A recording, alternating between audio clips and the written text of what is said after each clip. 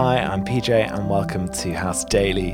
It's great to connect with you again like this. I find it really amazing all the different ways which we are learning to adapt and connect with one another. And it's not quite the same as being able to meet face to face, see one another, have coffee with one another, have fun with one another, but it's amazing the way which people are being so creative about how to connect with people. And in some ways, it feels like we're connecting with people more and in a different way. We're definitely FaceTiming and talking to people so much more, I feel anyway. And even in that, the amazing creative ways in which we do that. My daughter has learnt to love hide and seek via FaceTime.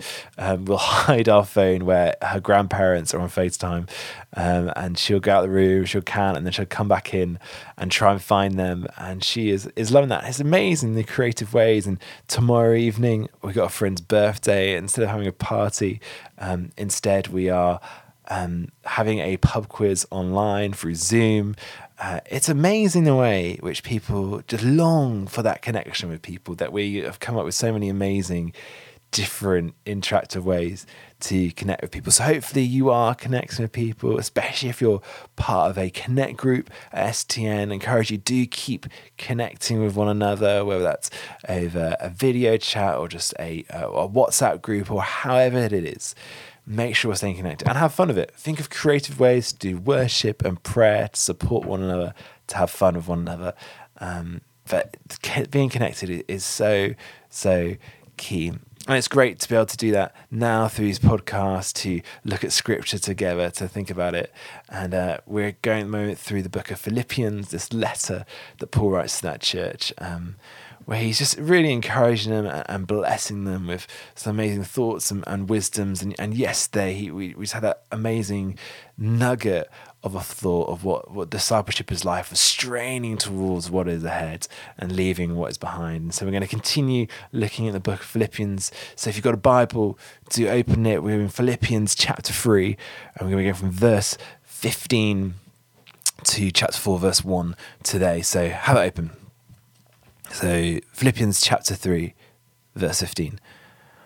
All of us then, who are mature, should take such a view of things. And if on some point you think differently, that too God will make clear to you. Only let us live up to what we have already attained. Join together in following my example, brothers and sisters, and just as you have us as a model, keep your eyes on those who live as we do. For as I have often told you before, and now tell you again, even with tears, many live as enemies of the cross of Jesus. Their destiny is destruction. Their God is their stomach, and their glory is in their shame. Their mind is set on earthly things, but our citizenship is in heaven, and we eagerly await a Saviour from there, the Lord Jesus Christ, who, by the power that enables him to bring everything under his control, will transform our lowly bodies so that they will be like his glorious body. Therefore, my brothers and sisters, you whom I love and long for, my joy and crown, stand firm in the Lord. In this way, dear friends. What a great passage. And Paul is so bold, I think. He tells the church in Philippi, follow my example. Follow my example. I often encourage, follow the example of Christ. Follow the things that he's doing. Follow how he lives. But Paul's boldness to be so confident in the way that he is following Christ, to be able to say to others, follow my example, is a real challenge, I feel. I don't know how comfortable I would be at telling others, just follow my example. You'll be fine. I'm close enough to Christ that you can follow my example. It's a real bold claim, and Paul makes that bold claim. And he tells them follow examples, but he doesn't just tell them to follow his example, but look around you. See who else around you is like me, who is like us in following this way, and follow them. And so it's a really important reminder of who are we looking to around us as amazing men and women of Christ, who are amazing models of what it means to be a follower of Jesus. Are we ensuring that we're giving them good attention, and that we're we're wanting to follow them, learn from their example, learn how they're responding in tough situations like this, and trying to model them as they model Christ. I have many people in my life who I long and I think are incredible. There's one guy who used to be my vicar, and he's an amazing man of God. And I remember just being so enamored by the peace he had in tough situations. He would never feel the need to respond quickly. He'd always take time to pray, to think properly, and never be rushed. He'd always take that moment to think and pray. And if that took him 10 minutes, if that took him a day, if that took him weeks, he was so sure of God's voice. He would just be patient in waiting to his prompting to move and never be rushed by what other priorities and people thought. And it taught me so much. I'm definitely someone who wants things done now. I want to move quickly. I want to get things done yesterday. But he taught me so much, and I knew how much he loved Christ, how close he was to him and modeling him. I was like, I love that attitude of you. I can see that is something of Christ in you. And I want to model and follow your way as you follow Christ.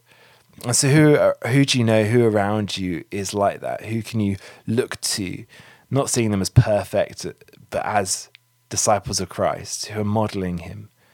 Do we have those people around us who we can look to for that?